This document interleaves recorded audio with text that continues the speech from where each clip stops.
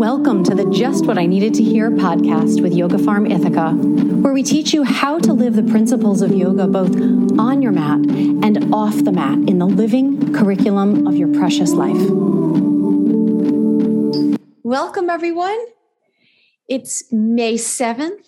Here we are on Death Talks 4. My name is Daniela. I'm one of the educators and co-founders and directors of Yoga Farm Ithaca. And really happy to be here with you. It is an honor to host this series of monthly conversations and workshops around a topic that we don't often speak so freely or comfortably with in our culture. So Death Talks is designed really to bring the conversations around death, grieving, bereavement, dying, teaching death to children. How do you be with the dying? Recognizing signs, synchronicities, and messages from the unseen world. Best practices around death and dying. So this evening's conversation. And thank you for being here, everyone, with your cameras on. I really appreciate that. And if for any reason you need to turn it off, just let me know in the chat if something comes up. All right.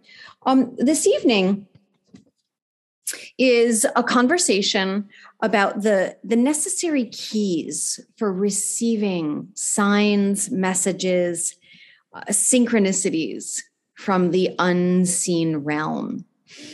And I first just want to take a moment to invite all of us right now to simply turn inward. Just being present to the gratefulness that we feel for our own precious lives. As Mr. Rogers says, the gratefulness and presencing ourselves to all those who have loved us into being in both the seen in the unseen world.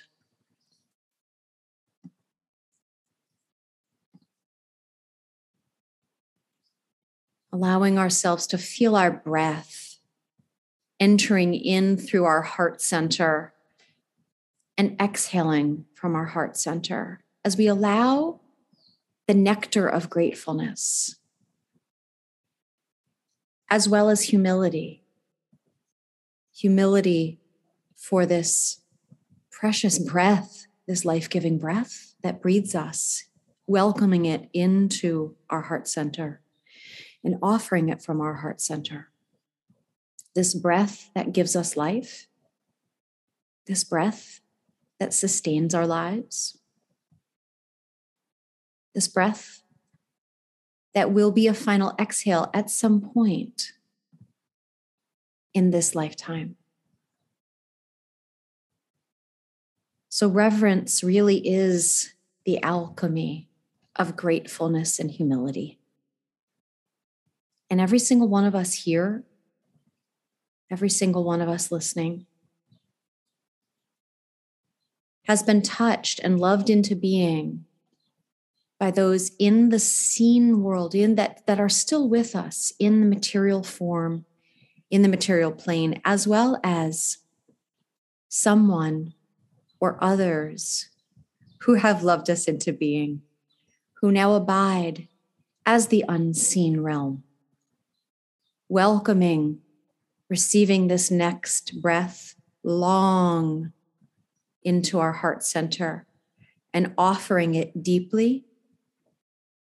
And once more, inhaling deep into our heart center, gratefulness, humility, reverence, and exhaling long.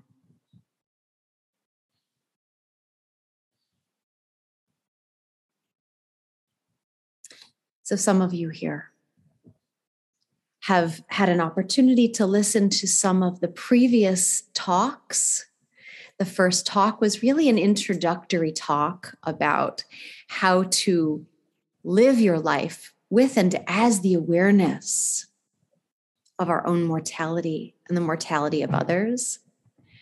The second talk then led into how do we honor our own grief, and how do we hold space for others who are grieving.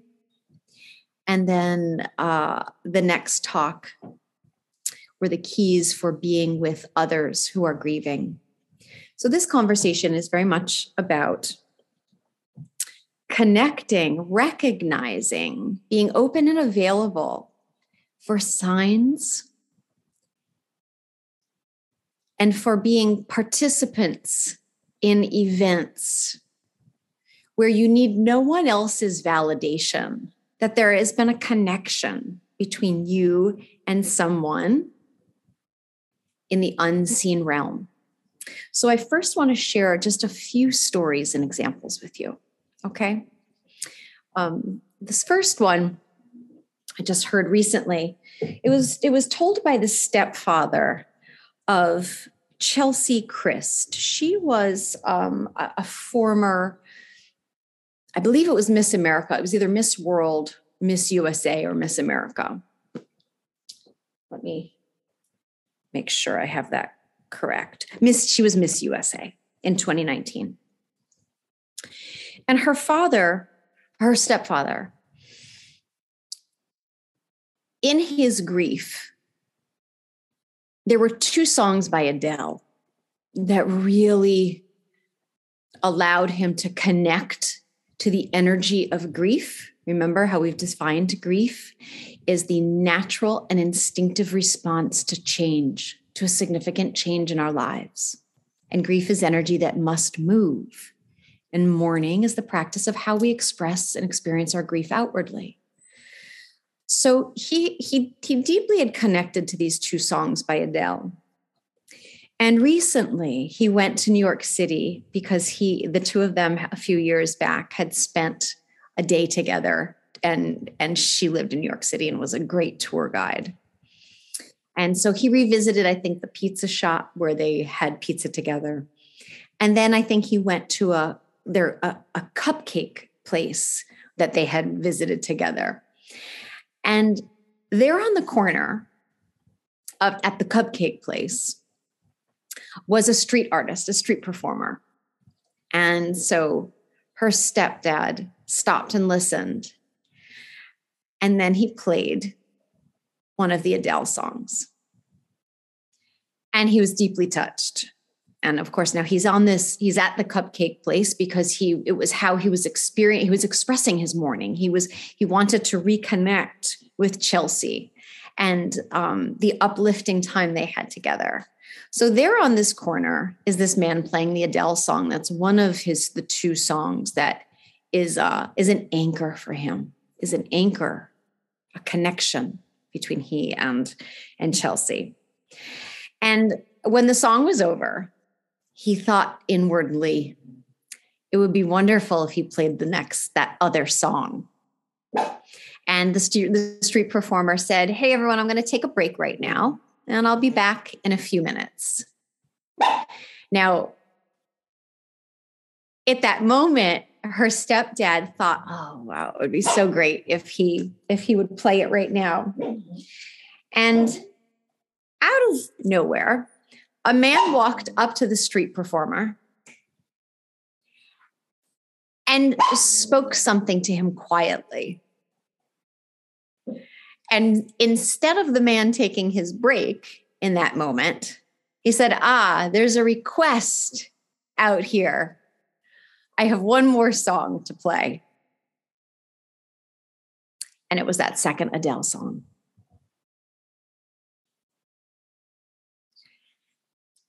And what was most remarkable about this, her stepfather telling this story, was a key signature of experiencing a synchronistic event, a message or sign from our beloveds. And that was, he said afterwards, he said, "When this happened, I knew." He said, "I knew she was okay. I knew I was being given a sign." And he said, I so knew that I didn't need anyone's validation of that.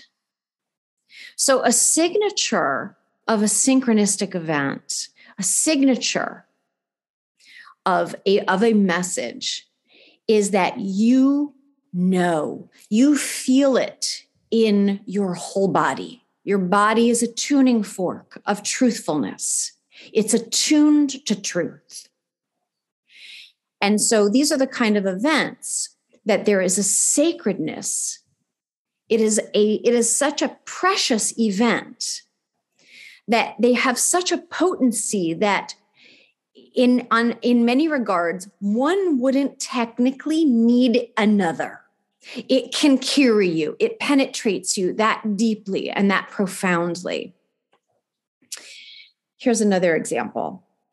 I was my mother's caregiver when I was in my early 20s. I was 21 or 22. I spent a year caring for her. She had stage 4 glioblastoma, brain cancer. And after she died, some years later, I went to a retreat, a weekend retreat at Omega Institute. And there was a woman that I kept running into, and I liked something about her. And I signed up to do a one-on-one session with her. And right before the session was scheduled, she was unable to do it. She had to cancel it. And it didn't look as though it was going to be rescheduled. So that was that. And it was so weird how often I kept seeing her. Like if I would go down to the beach and nobody was there, she was there. Or if I went into a bathroom really far away, coming in, she was coming out of a stall and no one else was around. So the very last day, I'm walking out to the parking lot to leave, and there she is. And she says, "Gosh, I'm so sorry I wasn't able to do that session with you." She said, "Oh, would you like to do just a few moments with me right here standing with me?" I said, "Sure." And she said, "Okay." And she turned inward and said, "Well, I'm very present right now to your mother's presence and energy." Now, I told her nothing. I spoke to no one this weekend about my mother's passing or anything like that. I didn't have a name tag on. She couldn't Google me. I don't even think Google was an option at this point. This was so long ago. She says, "Your mother is surrounding you right now with those orange like lilies." Now, tiger lily was my mother's flower. That was her signature flower, right? So this is it had been a significant passing in my life. And I could feel the tuning fork of my body start resonating, and the hair on my arms started moving and my eyes started watering. And she said, another thing, she says, she loves watching when you read your son that book with no words. She said she watches from the skylight in his room. Now, my son had a skylight in his room, and the book that he currently was asking to be read is a story called Grandfather Twilight, which for the majority of the book doesn't have any words. It's about a man going to a treasure chest and pulling pearls off a string of pearls, and he holds it up and it becomes the moon. And I think she said a few other things that I don't recall in this moment. I just know that my eyes were leaking. I could feel something, the reverence of this sacred event happening in that moment. So I get in my car, and when I get to the T in the road, turning right would bring me home swiftest. As I start to turn right, I hear the voice of the friend, that whisper in the space between the thoughts, turn left. And I know enough at this point in my life to trust those whispers. So I turn left, and turning left is going to make it a half hour longer to get home. So I'm driving down this very long road, and there's cornfields, nothing. Straight, very long road, safe road for more crying, cry driving and leaking. And I'm just so present to gratefulness. And I'm talking with my mom, which I hadn't done much of at this point in my life yet. I was apologizing to her, saying, "Gosh, I had no idea you were so close. You were so nearby. I didn't know." And I said, I apologize if this sounds selfish. I said, "Could I have one more sign? just one more sign. Because I was new to events of the unseen realm at this point in my life. And at that moment, I feel my head being pulled, and there's a white farmhouse and a big giant sign on the sign, right? I literally asked for a sign. And there's a sign, and on the sign, there's 2 words. And it says Horan, Horan, Horan Farms. And Horan was my mother's maiden name. So more tears of appreciation, of gratefulness. So that leads into, as I was taking care of her while she was in that last year of her life, there were a few pieces of artwork she wanted me to have. And this is where I want to share with you a little bit about the perfection of the design of our lives and how there isn't anything out of place. There were several pieces of artwork my mother wanted me to have. And of the 4 pieces of artwork, this was the oddball of all of them, in my opinion. These I call the Polish roosters. The Polish roosters are a very intricate pattern of paper cutting. It's really extraordinary in person, the amount of time and patience it takes to do this kind of work. So Polish rooster, Exhibit A. Now, after she died, I carted around the Polish roosters and the other pieces of artwork everywhere I moved, everywhere I went. I did nothing with the Polish roosters. In fact, there came a point where I was like, do I really need to keep the Polish roosters? They weren't really my favorite, truth be told. Just wasn't my style. I didn't envision hanging them on a wall anywhere. And at even one point, I gave them to a teacher to hang in her classroom, thinking, I've done good. The Polish roosters now adorn a Montessori classroom. The toddlers love the Polish roosters. The educator likes the roosters. Everyone's happy. And some years later, I get a gift wrapped in paper with a note that says, I know these are very special to you. I wanted to make sure you got them back. And the Polish roosters yet again came back into my life. This kind, courteous teacher, when she had finished her teaching, she made sure I got the roosters back. Okay. Fast forward, my father, who was a widow, let me rewind. While my mother was dying, she kept describing to me a woman she was seeing that she knew my father was destined to meet. My mother and father had been married since they were 18. They spent 40 years together. She was his queen. And she knew she did not want him to spend the last chapter of his life. She died at 58. She did not want him to spend his golden years alone. She thought it would kill him. She said, he must meet this woman. She's smaller than me. She has very short curly hair. She described this woman's nature and personality. And it was very important. She said, he must meet her. So fast forward, when my father, he had a heart attack after my mom died. He was just so heartbroken. He was scuba diving and had a heart attack while scuba diving. And he had met this very kind woman in a grief support group. They married. And I knew that she was the woman that my mother had been describing. And one day out of nowhere, Fran says to me, Danny, I just remembered I have something to give you. I don't know why. I don't even know if you'll like it. And I have something for you. Okay. So this was what my mother had given me some many years earlier. And this is what Fran brought down Polish roosters. They're slightly different, and yet nothing out of place in our life stories.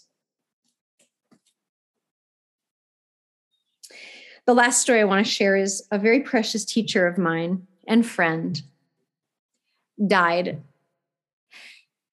And one morning, a few days after he died, the symbol that kept coming to me in my mind's eye was of a single eye, like the eye emoji, not the two eyes that are wide open, just the single eye, right? An open eye. And every time I would turn inward to connect and get present, that was always the symbol I saw. And as I was thinking about this and present to this while driving, I come to a stoplight. And I say to myself, "Ooh, I think I'll get that tattooed on me, that just that small eye." And as I look over, I'm parked right outside at the stoplight at a tattoo parlor that's called the Hand of Fate.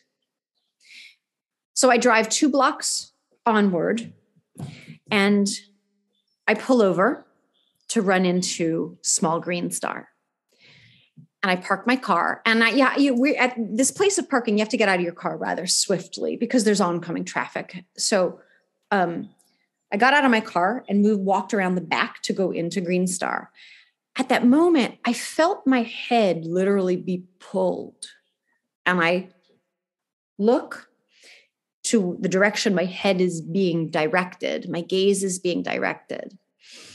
And under my back tire, I see a little piece of paper sticking out. And I feel the impulse calling me to it. It's tiny. It's like roughed up, dirty. And my tire is holding it down so the wind wouldn't move it away. I go and pick it up. And when I flip it over, it's one of those temporary tattoos that you put water on, and then you peel it off. And it's of a single eye. So I share these stories with you, and I would not be surprised if each one of you here has had your own experience of signs, synchronicities, messages from the unseen realm. And some of the key factors that are important to be aware of, to be available to receive. First is an openness. The moment an event is unfolding and unfolding you, that we relax into it. There's a surrendering into a sacred event. There is a surrendering and an opening. And to not allow the mind to come online, the mind of doubt or reason while it's unfolding. There really is a full opening and surrender to an event when it's happening. There's a present moment abiding as you're going about your life moment by moment as much as possible, because these sacred events only happen in the living moment. What has us miss them, what has us not able to pay attention, is if our thinking mind is working overtime. So the practices that you all engage in, honoring your grief, allowing grief to move through your bodies, your practices of mourning, your soul yoga, all of these practices to honor grief afford us the ability to honor our pain when we are experiencing pain that's around the loss of someone we cherish. And by honoring our pain, it allows us to be in the space between waves of pain where we can experience the living moment through our senses. The senses and the breath anchor us to the living moment. Signs, synchronicities events only happen in the living moment. So honoring our grief in the ways that we've talked about in the previous talks is one of the most important practices. Those practices, those 6 keys, are essential so that you're available to be a participant, to receive these gifts, these affirmations, these assurances. And it's through these synchronistic events, these messages from the unseen realm, these co-created events, that we experience where our cherished beloved actually abides. It's how we start to make that transition from the form of our beloved that we were used to, so we can start to experience their form as they are in the living moment. That's a key to this.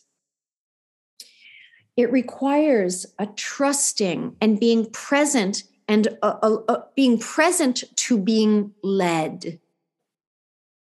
Each one of these stories, there were crumbs where each of the participants was led. Chelsea's stepdad was led on this mourning journey. He turned inward, asked, how do I want to honor Chelsea? He listened, pause, presence, ask, listen. He listened, I want to go revisit the pizza shop and the cupcake place. So by honoring grief, by engaging in mourning is how we express our experience and express our grief outwardly. He went on a quest, an adventure quest, to reconnect, to be connected with Chelsea. So there's a trust in being led. I heard the whisper, turn left. It was going to add time onto my travel, which was inconvenient. I didn't have to go left. It was up to me to choose yes or no. Trusting those subtle whispers, the practices of honoring, attending to our beautiful bodies, the practices of meditation, the practices of contemplation, the practices of present moment awareness, the practice of making sure you stay connected to nature, make you available to receive these signs and synchronistic events. Those practices have you be available. It's essential when you experience a synchronistic event that you, number one, you trust yourself. You don't allow doubt to talk you out of it. And you be very intentional with who you share those stories with. The stories that I shared with you, I didn't share with many people for many, many, many years. And there were much smaller, less obvious synchronistic events that arose that, again, I only share them with those who have earned the right to be in your inner mandala. Those are sacred stories. And those who have earned the right to hear them from you are those who are not going to come and put water on a very tender little campfire that you've started. I think of these sacred events when they're fresh and new are very much like a very tender fire that you are the fire tender of. And you only ask someone in around this tender fire into your inner mandala of your life that is entrusted to also attend to that fire. And they wouldn't allow too much oxygen in to blow out that fire. They wouldn't question or doubt or try to rationalize. Okay, it's important that who you share these events with, if you choose to, that happen in your lives, that especially initially, you only share them with those that have earned the right to hold those stories with you, to carry those stories with you. The design of life is to crack us open deeper and deeper and deeper into our true nature, that is the vastness of both compassion, love, wisdom, which is our power. It is the design of life. It is the design of loss. It is the design of change. Yeah. To humble us into, like as Rumi says, 1,000 ways to kneel and kiss the ground. Life is the great humbler. Change is the great humbler that has the potential, just as you described, to bring us into that vastness of ourselves as love. Brought up another key signature that oftentimes precedes a synchronistic event, and that is an authentic level 10 out of 10 altered state. When I asked for that sign from my mother, I can count probably, friends, I'm almost 50. I think I can count still on just one hand the times in my life I've asked for a sign or something right now. So I use those very, very sparingly. It's not like I even have a story around I'm not deserving or you only get 10 in a lifetime or anything like that. I just know that if I just casually am like, oh, can I have a sign right now? Right? No, not seeing any white feathers falling or, like nothing's happening right now. I was in a little bit of an altered state. Earlier, when I finished writing this talk, I was very present to reverence and gratefulness. Next month, we're going to be back talking about how do we talk about death and dying with children, with our children or with cousins, nieces, nephews. How can we be an authentic death educator with children without even calling it that? The whisperings that we hear is the voice of the friend in the space between our thoughts. Families, this is a lens through which many of my teachers, over my whole life, all from many different traditions, all really said the same thing, in that our karma with our families is the strongest. That's what brings us together with families, because we have the strongest, most recent karma with one another. And we also have strong karma in relationships. So families have a very strong and unique connection in the subtle world. One of the reasons why I speak so regularly and offer office hours twice a month about D.R. Butler's course, Living in the Truth of the Present Moment, is because much of his work, as the volumes unfold, talk about the connections in the subtle world. And you have to get through a couple volumes of the lessons to get to that. He doesn't start right out of the gates, right? Set a strong foundation and then start to expose, wow, what's behind the curtain, right? And so these are the behind the curtain, the different layers of reality that all intersect. So there's I think it's a great book, and I recommend it all over the place, and it's either your cup of tea or it's not. I think the book, The Afterlife of Billy Fingers, does a really lovely job of speaking to what's behind the curtain and the connections in families in the subtle world. And in the Facebook group, I'll also share some other books that I would recommend around, wow, family connections and family karma. And how does that work in the subtle world? How is it that we're all connected? I was adopted, and my birth mother, it's a really long, like, Lifetime movie story. But But the part that relates to what you're talking about is that when I was 5-ish, I used to have this same dream over and over again, where I would say that I'm cold in my dream.